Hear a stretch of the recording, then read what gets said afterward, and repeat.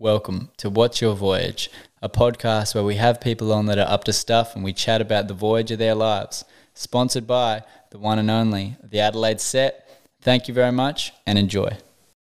Award-winning artist, photographer and videographer. Mainly photographer. Mainly photographer. I haven't done a video for years. But I saw it on the site though, but VHS, nonetheless. Yeah, I come from the VHS era of... Woo! Adelaide artist, Alex Frayne. Welcome. Thank you, Hamish. Thank you all. Very warm everyone. welcome here. So how's your day been? Been good. Yeah, I've been developing film today, so... When you say developing Yeah. film, like you're in the dark room doing it yourself? Yeah, I've actually got a lab, and I do all my black and white photography myself, developing. So during the day, which is not the greatest time to shoot, Yeah. that's the great time to develop films. Okay. So chemistry, dark rooms. And how did you get into doing your own dark rooms? You have a lot more control over the results. So with shooting film, so as you know, I don't shoot digital, I only shoot analog. Dealing with actual rolls of film. With colour and slide film, I have to have a lab do that because the 1 technology second. is hard. If I could just get you to be about a fist away Yep. from the mic, feel There we free go. to grab it and maneuver it however you want. If you want to sit back, it's pretty flexible. Yeah.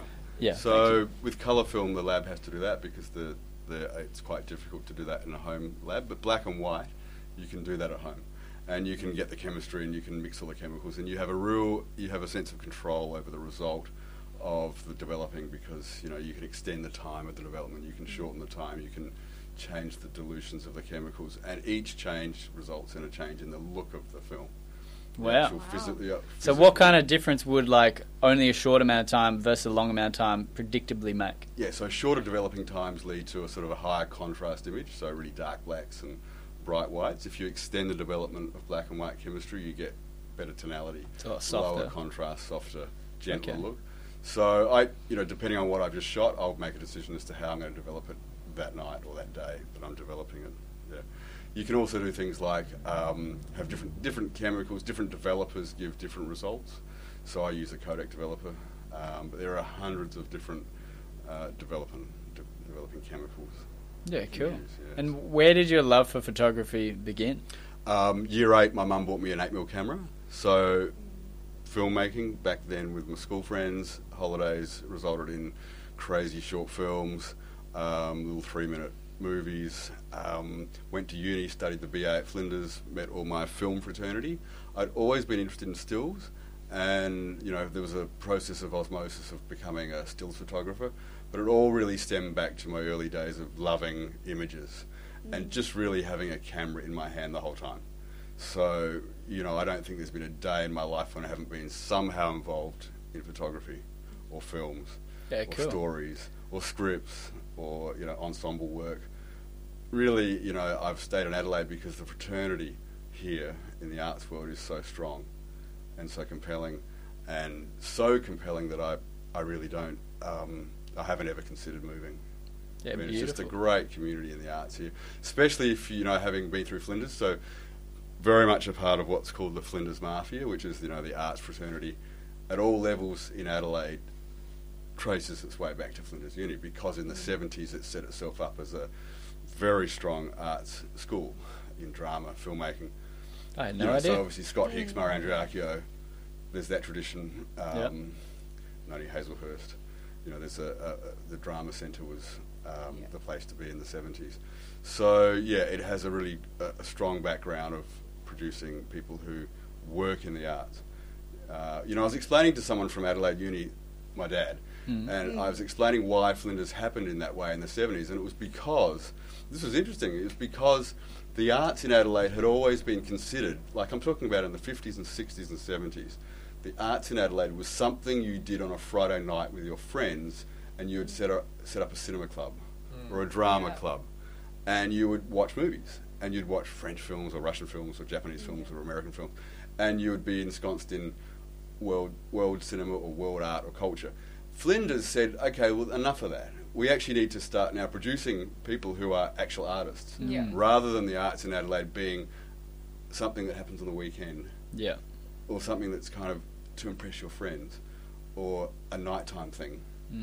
Flinders set itself up as to become the backbone of what became the arts in Adelaide, and the arts is talked about all the time by politicians, by business leaders, by cultural leaders. So from Flinders you get people who actually make and do and create, and sometimes move into politics, sometimes move into administration. I mean, Douglas Gautier, who's just completely remade. What do you think that backbone in art, because obviously that is like a transition between turning art from a hobby to a profession, a real thing. So like, how do you think that backing for people like the politician has made a difference in just like how they go about life? Because it creates an industry, so it creates work, it creates careers, and that gives the whole thing structure and a kind of rigid structure, actually, because you have things like Arts SA, which is the government funding arm, which funds a lot of the arts in South Australia. You know, the South Australian Film Corporation, the statutory bodies that were created in Parliament. But Dunstan really got going. The Film Corporation, Festival Centre, the Festival Trust. So for people, because you're saying that we have such a strong community in the art world. Yeah.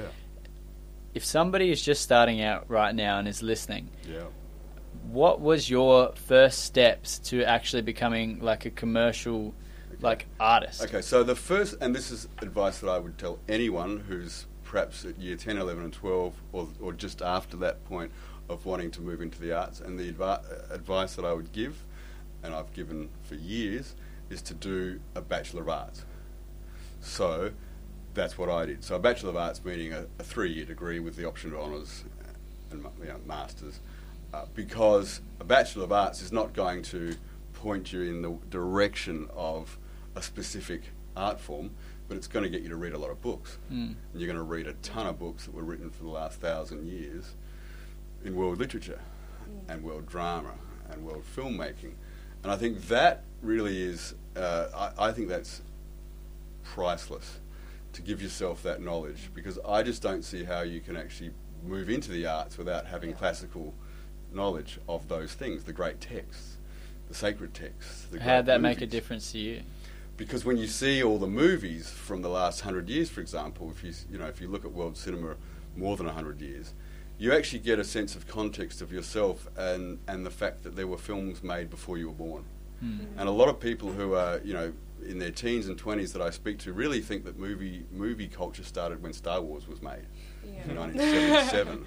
Good start. And that there's a whole canon of films that were made for 70 years before Star Wars came along that you need to study, because then you get a sense of the continuum of film or art. Well, I've even watched some videos about that and how just acting and what is considered a great actor has just completely transformed from like back in the day where it was like, you needed to be this kind of like, I don't know, this what it meant to be a man in film, and now everything's just like really just like, how can we make this the most realistic thing possible? Paradigm shift. Yeah. And that paradigm shift is what learning and reading and seeing all the stuff that's happened before gives you a wake up, because you suddenly see things repeating. Like you see a great movie from the 20s, like Metropolis, for example, great science fiction film.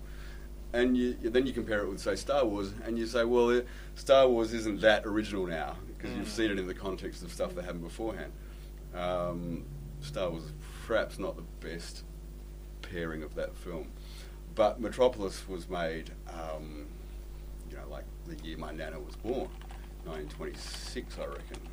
And it's Fritz Lang's great work. And it could have been made yesterday. When you look at it, you think, my God, the themes, the undercurrent, the subtext, the subversions that are all happening in that film. Did you love the mise-en-scène? Oh, yeah, mise-en-scène and the montage. Yeah, how beautiful. Yeah. So two things, mise-en-scène and montage is something that I learned through studying film. So studying, not making film, studying.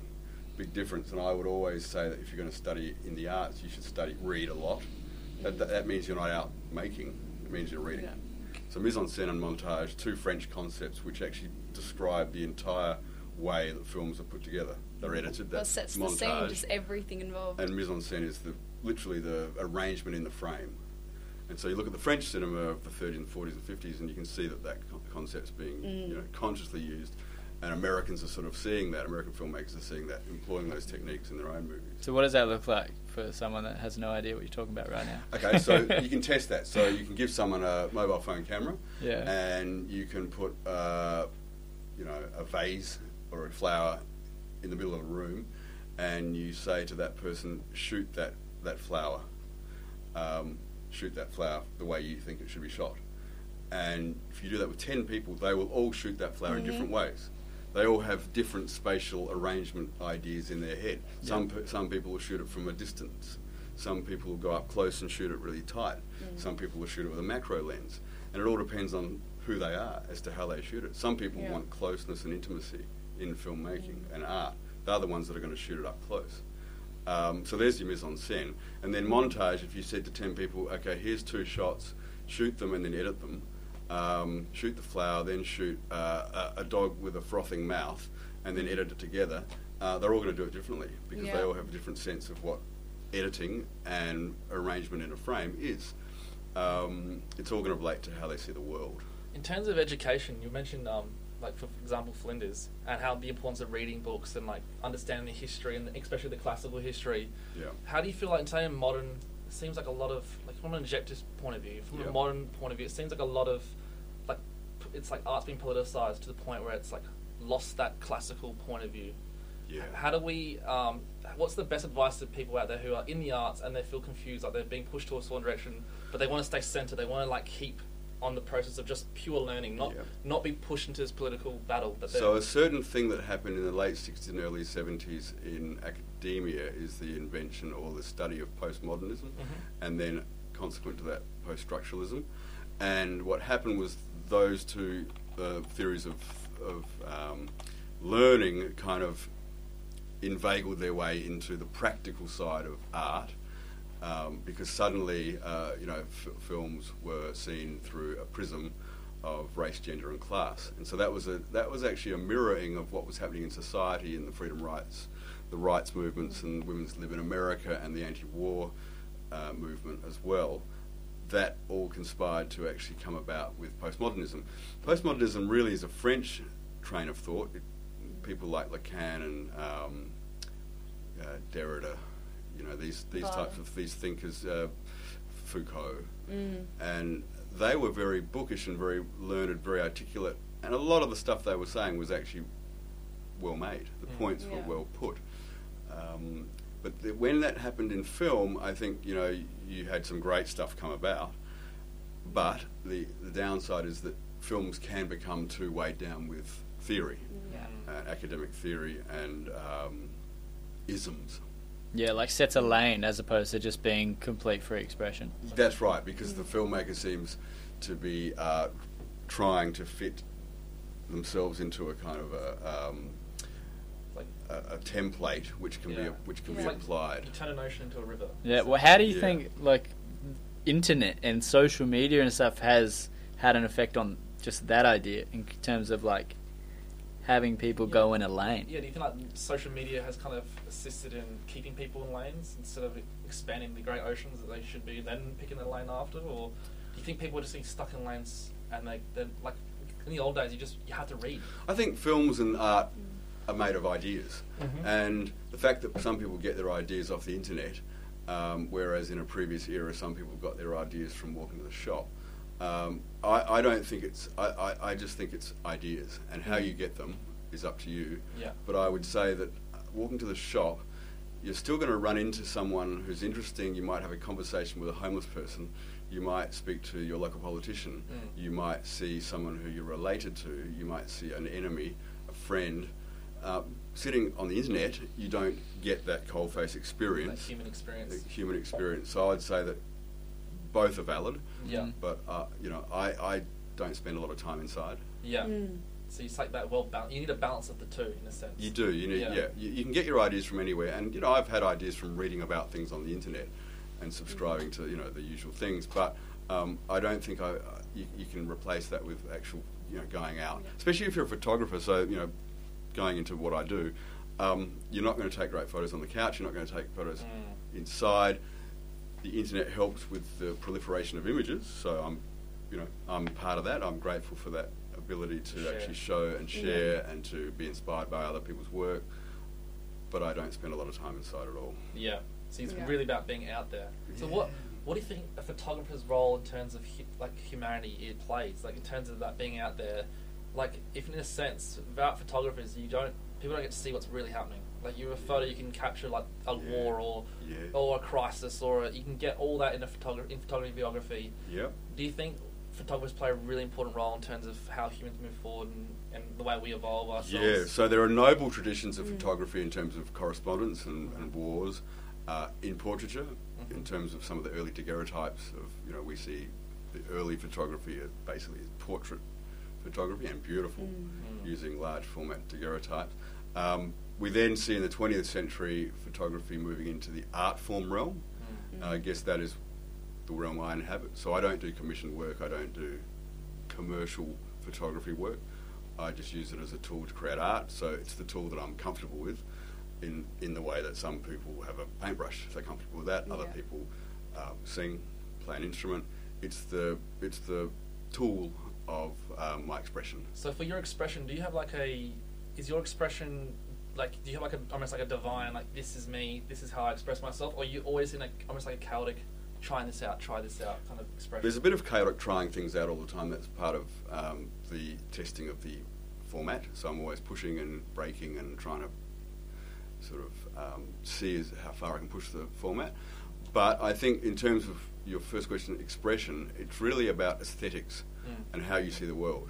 And when you are using your tool to find out what it is about the world that interests you, that's when you feel like you're being an artist, because it's interesting. It's like you're researching the world around you, and you're finding a way to get into someone's head or to. I'm loving this, and we're going to go to a break to our ad sponsors, because they wouldn't.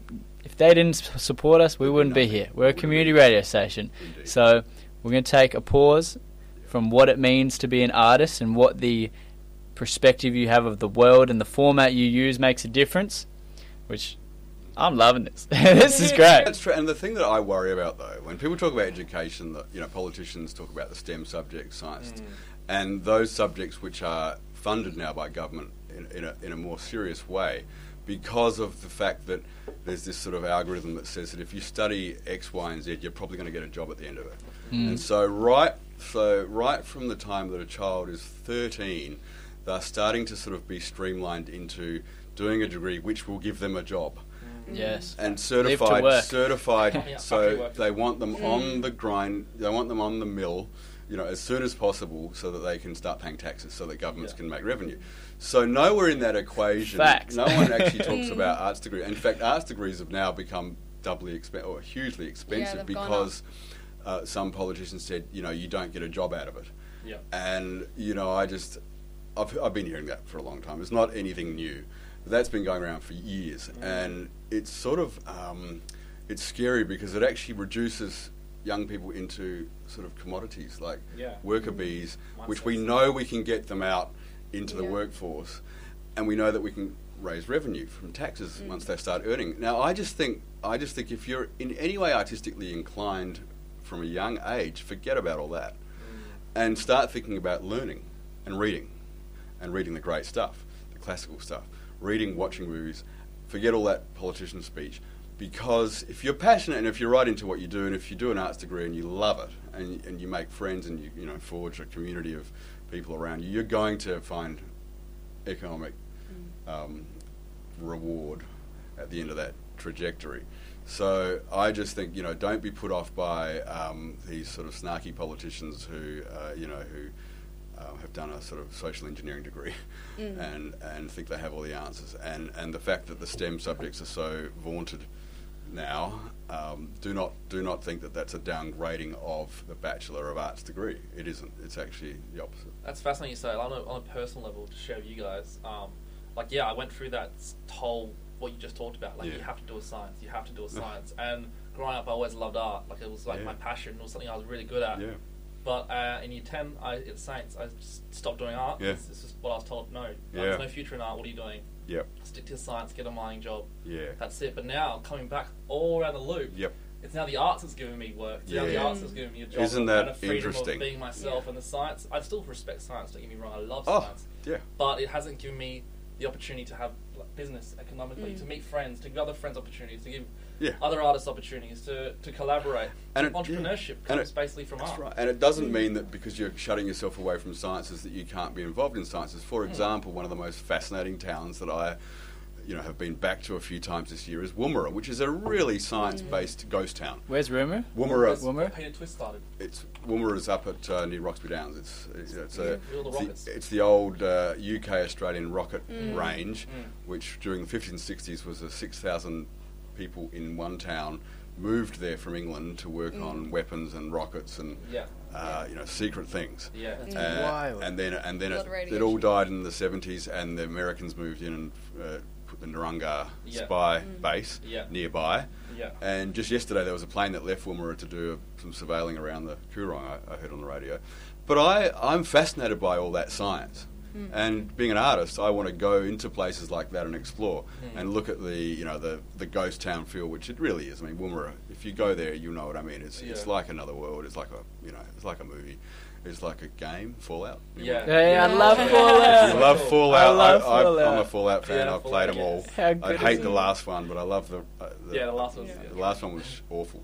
But if you love Fallout, go and visit Woomera and you'll live the Fallout dream. And right in the middle of town, there's rocket models that are in the middle of the town there, which look like they're straight out of Fallout. I had no idea that we had like a rocket town. You know what I mean? Like that's crazy. You know Stuart's grandpa? Yeah. Stuart's grandpa was the head of this. So he actually started this. That's so cool. He died. He passed away 5 years ago. He's 90. He was part of the Australian government.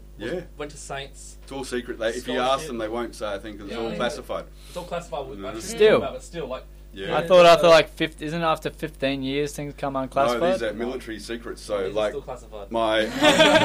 Still classified. My aunt's husband worked at WRE, Weapons Research at Salisbury, and they would do field trips to Woomera in the early 70s, working on secret stuff. And he would never talk. We knew he worked there, and he talked about working there, but he would never reveal what it was because it's really secret, and it still is. And Narungga, which is apparently a deserted listening post.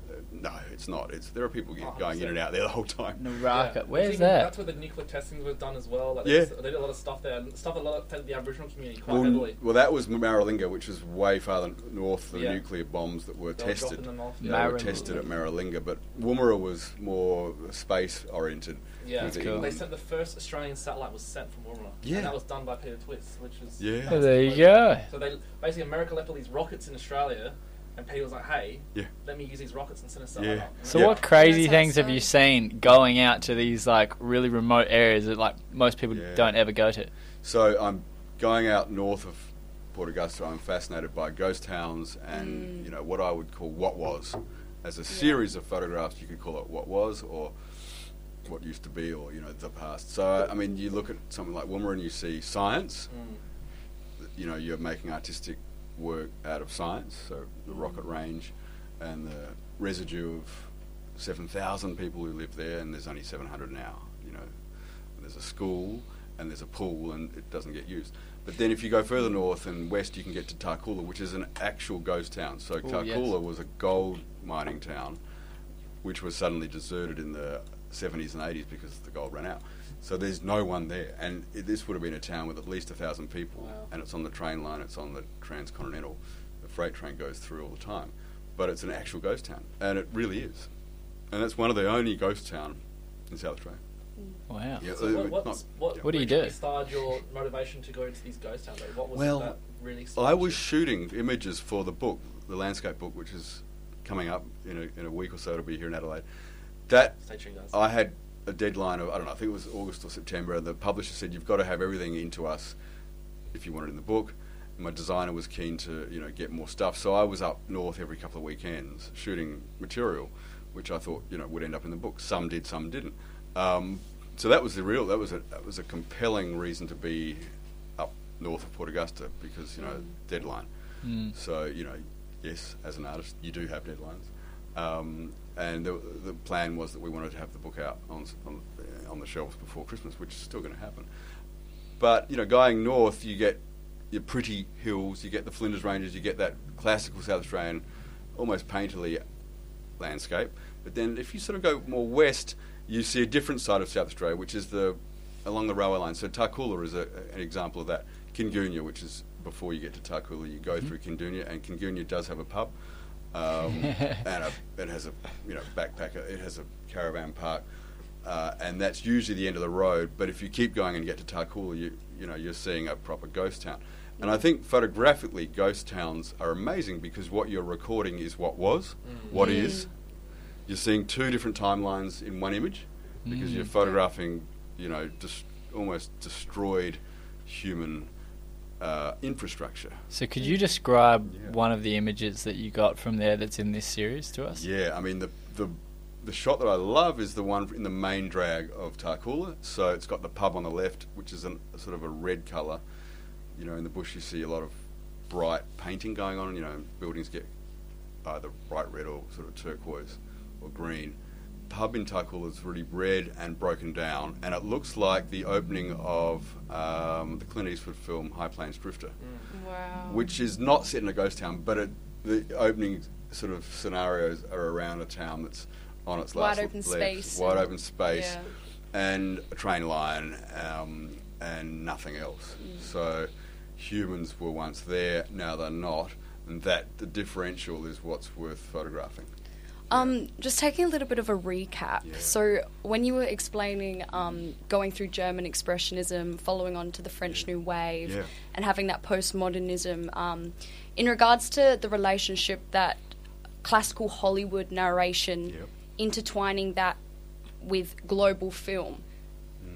Obviously there's rules and there was, the authorship. Well, there was genre, which Americans were big on. Yes. So, pitching films to studios, they wanted to know what was it. Was it a film noir? Was it a screwball comedy? Was it a Christmas film? Was it a Western?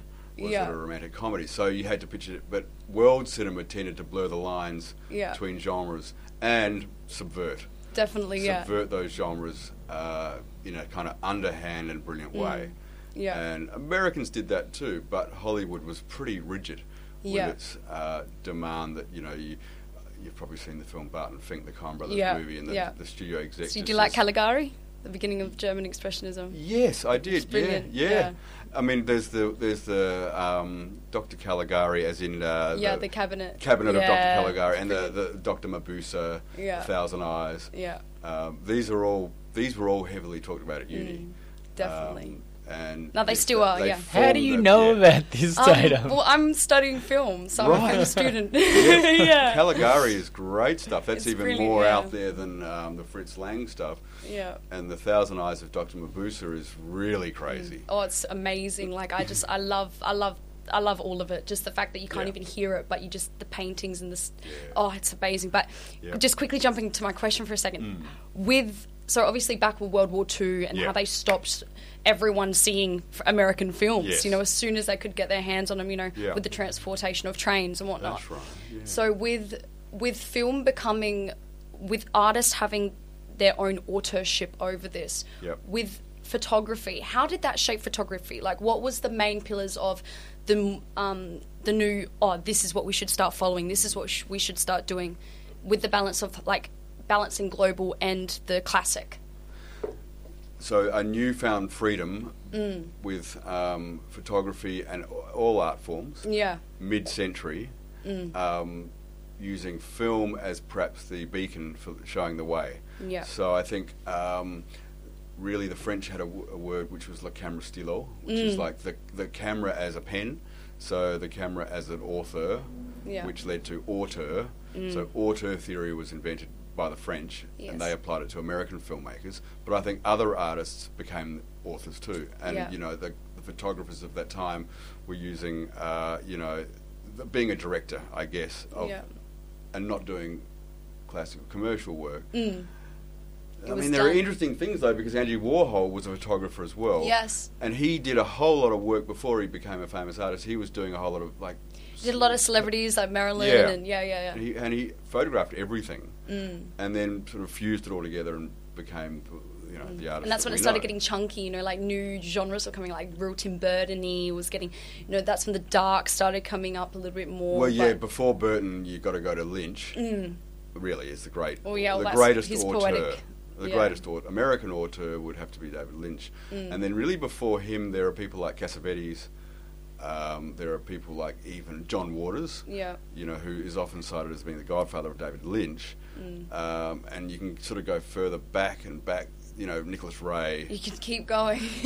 These were all people who weren't really obeying the studio, but were doing a smart thing, which was to make films for studios. Back to the ideas. But then they were actually using their own subversiveness to create a better work. Yeah. So with the French New Wave, and they started breaking down the down the third wall, the fourth wall, all this sort of stuff. So with photography, what kind of things started to break? What was the boundaries? In terms of when did things start getting scandalous, or when did photography start coming out of the box? Well, that quickly, is there in terms of that what you just spoken about? Is there a Mozart figure or some sort of figure in photography film that was that really radical, that created this whole thing? Is there one figure that you're oh, that's the guy or that's the girl? There are many, but I'd have to say that people like Diane Arbus, Vivian Maier, and I guess Annie Leibovitz eventually were real trendsetters. And Agnes Varda by far. Yeah, what's that? Agnes Varda. Yes, yeah, exactly. These people were sort of the people that really laid down the law in terms of creating photography as really an art form. Max Ford, Maddox Ford. Yeah. In Australia, it was people like Tracy Moffat and Bill Henson. Yep. Who really were leading lights. Yeah. Anton Corbin. The idea that you can make an image grainy and grungy to give a sort of a different feel to the clean lines that were expected. Of professional photography. The using of strange and weird techniques that that film actually allows you to do, because it's a physical format. You can actually do things to film to create artistic statements in itself. It's harder with digital. I guess you can do that in a Photoshop sense. Yes. It's all about the editing as opposed to the actual photo capture. Obviously, that's still important. It's photo capture. The first thing. Yeah. Always there was a saying. You can't get jam from shit. The image is terrible and it lacks emotion and it's kind of flat and boring and sterile. It's never going to be anything but that. So what's been the timeline of your works? You're at books now. You do full long books, and you got a new one coming out that's 300 pages? 216. 216 pages. So that's a huge book. It's massive. That's a lot of photos of A grade level. Yes, and the landscape book, which is coming up, has been really done over 10 years, whereas the previous two books were done over a short period of time. Adelaide Noir, which is the hardcover, the first book, which is really industrial photography at night. That was the first book. So I was out at night doing long exposures and, seeing the west and the industrial side of Adelaide at night and finding real beauty in that kind of ordinary kind of image. The second book was portraits. So I went through a phase of wanting to shoot people who were in the world that I was inhabiting, rather than just shooting the backdrops, rather than shooting the industrial side. I wanted to shoot people who lived. What was that like? Great, yeah. So it was a lot of walking around and just asking people, "Can I take your photograph?" Oh, really? And that's hard at first because you need to the ability to sort of get a knockback, and some people just don't want to be photographed, and that's the end of that. But a lot of people do allow you to photograph them. What kind of conversations did you have? What was there? Some conversations that really stand out? Always locational. So I'd say to someone, do you live around here? And they would explain yes. And let's say I'm shooting the IO factory, which is the glass factory on Port Road, and I'm around that area. I want to meet people who work there. A lot of people work there. And so you meet people and you say, you work at the factory? They say yes, and they'll explain how long they've worked there for, and they'll tell stories and anecdotes which relate to their world. What that does is gives them power, and it ennobles their lives.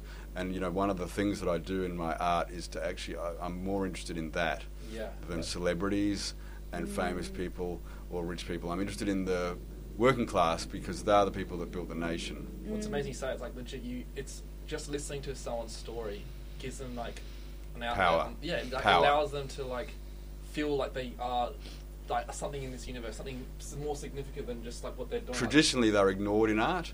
So, especially in Australia, art tends to really be about famous people, top dogs, celebrities. Well, remember, we saw it at the Louvre. Rags to riches stories. That statue, it was the first boy done playing by the river or something like that, and that had never been done before because everything was about like the kings, the queens, and queens, and the gods. And because we are a sort of a Commonwealth country, we tend to carry over that love of royalty and wealth and sportsmen and women and celebrity. I'm just not interested in any of that at all. So you're really looking to empower the people of Adelaide. Well, I'm interested in giving voice to anything really, but it just happens that the trajectory has gone from an industrial photography to a portraiture, and now to a landscape. And among all the across those three phases, I'm interested in the average, ordinary people who inhabit those worlds. That's what's interesting for me, because actually I find that the aesthetic, the arts aesthetic, the arts knowledge is really strong among that world. I mean, you go to the Marion markets. I used to go every month because it was a monthly thing, and you'd see people selling their wares, selling their little designs, their paintings, little photographs, tattoos, and it was full of art. And where does that come from? Movies. Wow. Because what you find is that people who work in factories watch a lot of movies across time, and they've got a very, very finely honed aesthetic that comes out of popular culture, films, and music. Well, focusing on the working class and stuff, like, for example, that your technology, you're jumping from all different types of cameras here. Like, that one looks like Bicycle Thieves was filmed on it. So they all have different places in my universe and different. I mean, I'm going to use this for landscapes because it's got such a huge capture size, and it's more like a cinema screen, so 6x9, which is not far off film. A movie. This is square, which is not like a movie, but great for portraits. Yes. And great for anything with height, because a square is a third bigger than a rectangle at the same width. Definitely just like that way. Yeah, that's right. Well, for those who are maybe who are first starting out with photography, or they're not really too confident with working the camera, what's your best lighting advice? Yeah, well, lighting is key to photography, as is composition, and all the tropes that we find in filmmaking are key to photography. But with lighting, I would here's a bit of advice, and I'm amazed at how many people don't take this advice when I tell them. This is a really simple rule: take photos before 7 o'clock in the morning or after 7 o'clock in the evening, and don't take any photos during the middle of the day. And you will be amazed at how your images look better, because the light is better. And the light is coming in from the side, which gives shape and contour to anything. The drop shadow gives you depth. If you shoot in the middle of the day, and too many people do this, I'm amazed, they shoot in the middle of the day in the harshest light in the world, which is South Australia. It's the clearest and most difficult light. If you shoot in the middle of the day, you just will not get the lighting that you see in great films. Do you think the lighting situation in Adelaide contributes to tourism issues as well? Because in terms of, like, if you want to capture this South Australia and you're constantly shooting in the middle of the day, true. How are you going to capture those images that tell the story of how beautiful this place is? Yeah, see, and that worries me. The people who are in charge of tourism do tend to shoot the wrong times of day, and they shoot the same old boring shots. The other thing is, going back to, if studying at uni, so I read a lot of noir fiction, which is equivalent to film noir, which is a very noble genre. The French knew about it. Film noir basically is all about lighting, because the mood of those films are set by an inherently interesting set of lighting codes. So in those films, you'll see that a lot of shots at night, a lot of shots at evening and early in the morning. There you go. It's all been done before. Just do your shots in the morning and do them in the evening, and you'll be amazed. In terms of how you shoot, because I'm just noticing the way you have your setup. Are you freehand at all times? Are you with your hands, or do you have tripods? What do you use? Definitely tripods for long exposures at night. So, camera on sticks, 5-minute exposures, 10-minute, half an hour even sometimes. 3 hours if you're doing stars. You've done a 3-hour long exposure. If you want to get stars moving, you're going to be 3 to 5, 7 hours. Do you double much of the star systems and take photos of them as well? Or I haven't done a lot of astral or sky photography, but I've done.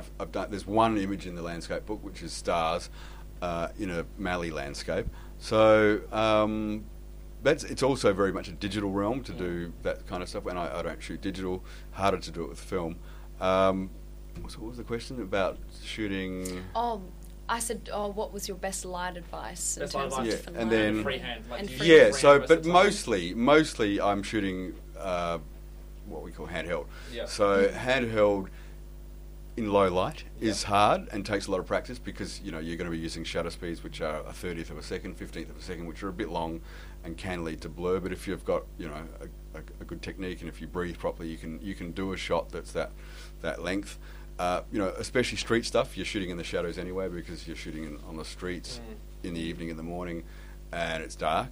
So you have to have a pretty steady hand, but you can use fastest film. So the film ISO rating can be pushed to 800, 1600, 3200, which gives you a couple of extra stops of shutter speed. Yeah. Where do you like to stick with the ISO? Like what level? Well, I shoot Kodak Tri-X, which is 400 ASA. Kodak Tri-X is really the world's most famous film. It's been around since the 50s and has a distinctive look.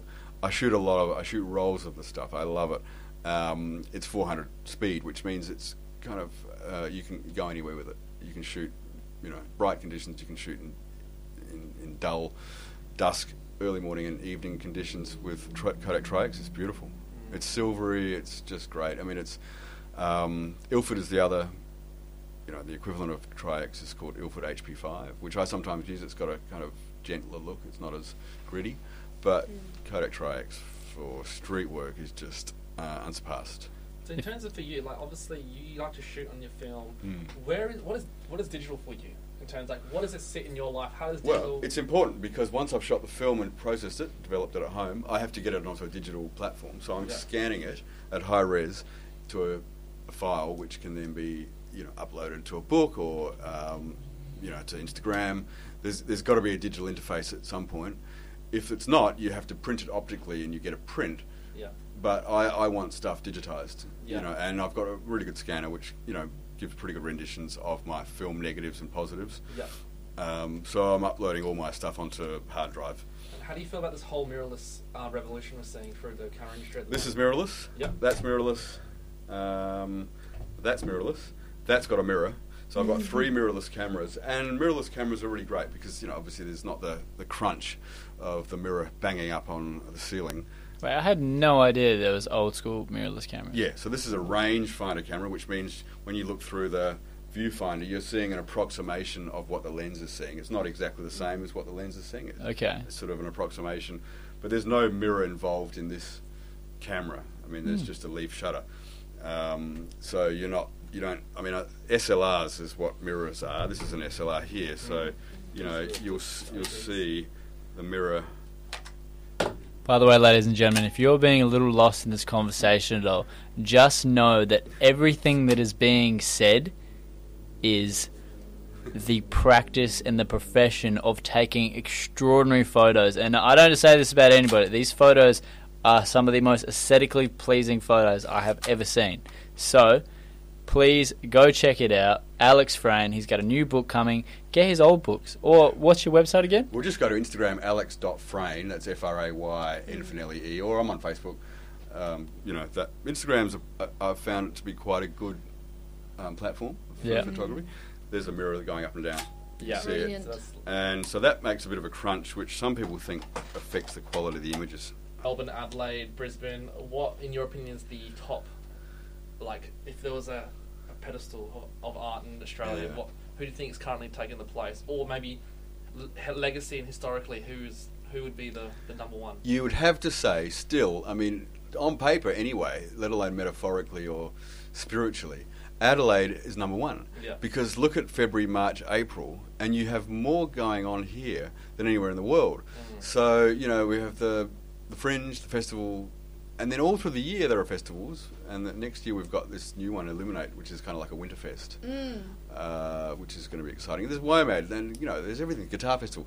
So you'd have to say we're still number one, but we can't be complacent, and that's where it's up to you guys who are going to come along and hold that position, because Melbourne is constantly jealous in their sort of black beret skivvy vibe about us, and they really they've got a chip on their shoulder, and I think it's an insecurity, but big cities got to their head. Yeah, well, they've tried hard to sort of come up and take that position from us, but they just can't.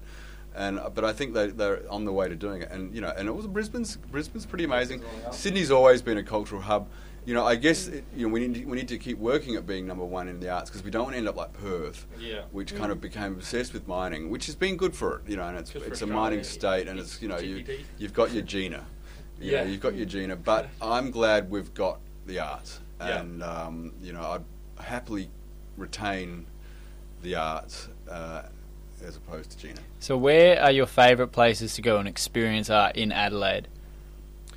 Obviously AGSA and the museum, so the art gallery, that strip, that North Terrace, which really came about in Di Laidlaw's era. She really made that, that amazing. She's often talked about as being one of the leading lights in terms of politicians who have done a lot for the arts. People always talk about Di Laidlaw because she remade North Adelaide, and little galleries, Fontenelle. All the little places in the city. The art galleries are closing, unfortunately. Hill Smith is closed. Yeah. Retains a presence there. I love the Mercury Cinema because all those great movies that we were talking about. They were at the Mercury in back in the day, and I think they still are. I think the Mercury still runs a pretty good. Still going. Yeah, but it's not what it was. Capri Theatre as well is still going. Capri was always volunteer run, and that meant it survived. Place. It survived because it's got it's resilient. Beautiful Art Deco building. Yeah. Back in the day, they used to have Cinematheque nights that have great movies, And the Track used to have a midnight session of Clockwork Orange every Sunday for 2 years. What a movie! It's amazing. For 2 years, they had that midnight session, and I went to one of them. That's shut. Last week it shut down. Okay. So that's these are sad. That's sad. That is terrible. Well, actually, in terms of that, what with the Fringe? What is going to happen? What do you think? Well, it's on. They're saying it's on. Fringe is going to... Fringe. Heather Kroll is boss of the Fringe. She said it's happening, but it's just going to be different spatial arrangements. And they'll still have the gardens. Okay. And the Fringe will be fine because it's in great hands. She's a warrior. Thank God. She's kept it going from strength to strength, and it will continue to grow. And I don't know how long she'll be the boss, but under her tenure, it's just been fantastic. So the Fringe is great. It's secure. March, where else in the world would one ever want to be in March and April? Lucky to be stuck here, isn't it? Facts. Best city in the world. March. I'm a bit sad about the car race, but I think they do have options. They can go to the Bend. They did have a pretty good run of getting, several millions of dollars from government, handed to them to have their car race. I'm kind of glad it's gone, I have to say, because I just don't think it worked at that time.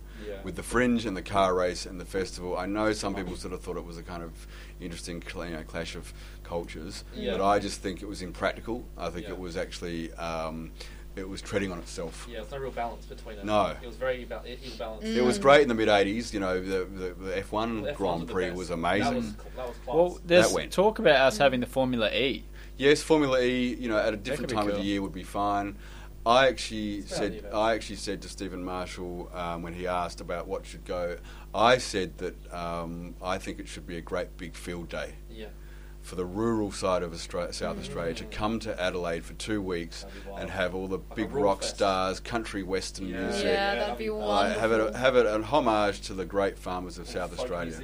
Folk music. And a radio. Just totally taking over the parkland of the rural people who give so much to this stuff. I think that's what should happen. That would be very cool, actually. What a cultural, and it would fit in terms of, the vibe with the Fringe. Yeah, because it's just so culturally extreme. It would. Folkfest. But it'd be great. The Fringe and the country would... the Fringe is part of the country anyway. They go out and do... There's a lot of Fringe events in the countryside. But, I think I've been to great field days like Pascaville and Karoonda, which are huge events out in the Mallee. I think we should just have the world's biggest field day for a week or 2 weeks, cool. And the money that was spent on the car races can be spent on that. I don't think the country would agree with the mask though. That's the only thing. They're gonna come rocking in no, don't wear any masks. Well, yeah, that's right. Yeah, there'll be tractors and animals and horses. It would be too busy. It would be a great every element of the parklands. Where would you do it? Well, you could have all the rural north people in the North Parklands. Yeah. All the west, like Eyre Peninsula in the Western Parklands. Yeah. You could have the southeast and the south in the South Parklands. That's so amazing. And who's left? West East. So okay, you'd have the Mallee and you could have the Riverland all in the East Parklands. It would be That's great. so Unlocking good. all those 4 parklands has never been done before, really, on that scale as well. No, because Next they're proposal, underused. boys. Yeah, they're underused. What a vibe. I love that. Okay, Yeah. so before we wrap this up, is there Yeah. anything you would like to leave the listeners with? Yeah. And I keep going back to the people who want advice about photography, and I just say take photographs early in the morning and early in the evening, and you'll see a marked improvement in your work. And look at the light, look at the contouring of light that happens at those 2 times, and just appreciate that's one step in taking better photographs, is to actually take them at the correct time. Awesome. And Taydam, is there anything you'd like to share with us before we... Oh, that was brilliant. Honestly, I'm pretty good. Yeah, Alrighty. that was great. Yeah. It's fun. Perfect. George?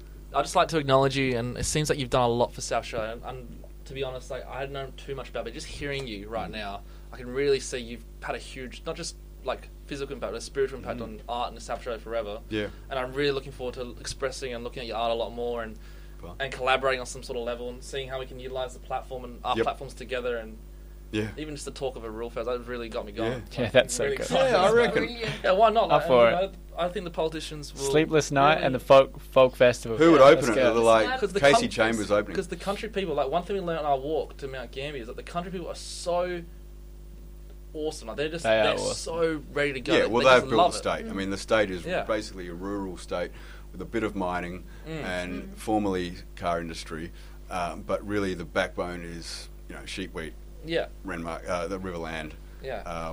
That's the truth of it all. And I guess in the arts, you have to sort of understand.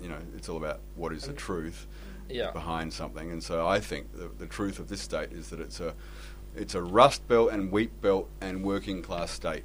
Exactly, and you know what? In terms of that, like, that could be the one key thing we're missing, is like the city and country have been so separated for so long now, decades. It feel like they're just completely other people. Which is bizarre, and Which there is are weird. reasons why that's happened electorally, which we won't go into, but there are gerrymanders that happen.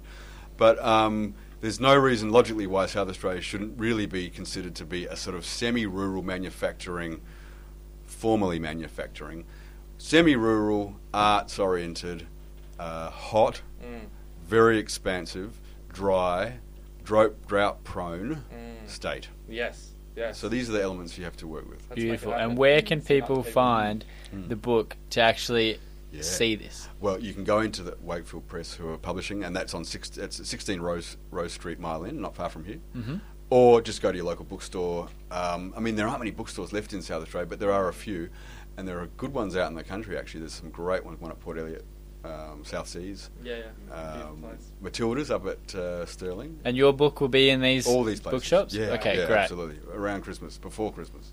So yeah, grab the book, grab 2, one for you, one for the present. Phenomenal. Yeah, Thank you so much for coming Pleasure. on. Thank you, Appreciate Hamish. your time, attention, great. just like such a wealth of knowledge. So thank you. Very refreshing. Yeah, that was awesome. It's been great. I mean, it's great to be around, the young people who are the future of the state. Mostly the interviews are with people either my vintage or older. So it's great to see what's going on in the younger crowd, especially learning cinema. I mean, that's great. Oh, it's Keep doing that. wonderful. I love it. Yeah, keep reading. Read Australian literature, read world literature, read the classics, and watch a lot of the great movies made before Star Wars. George loves Star Wars. Yeah, I do too. I love Star Wars. Star Wars. I love Star Wars, but The stuff that particular story was really is a Joseph Campbell trope, the hero journey Yeah. and all that, Yeah, which has been done for thousands of years. So exactly. It's all archetypal. kind It's of all stuff. archetypal, Even yeah. look at Harry Potter, it's basically the same storyline as Star Wars. it is. It's archetypal. It's I'm your father. Yeah. Yeah, I'm all your that father. stuff. Yeah. Yeah, that's been done Daddy before. issues and power. Yeah, Awesome. It goes back to Greek tragedy. So that's, Yeah, it's all Greek, isn't it? But it's a bit jaded to say, there's nothing new under the sun, because there is. Every artwork's different and new. But it's worth acknowledging that, great traditions of storytelling and filmmaking and art making have been going on for a long time. Yes. And I think it behooves anyone to read all that stuff so that they can Yeah. better place themselves in the great big wide world out there with their art form. And all for all those Greeks listening out there, I know how passionate you are being, the cradle of Western civilization, art, Yeah.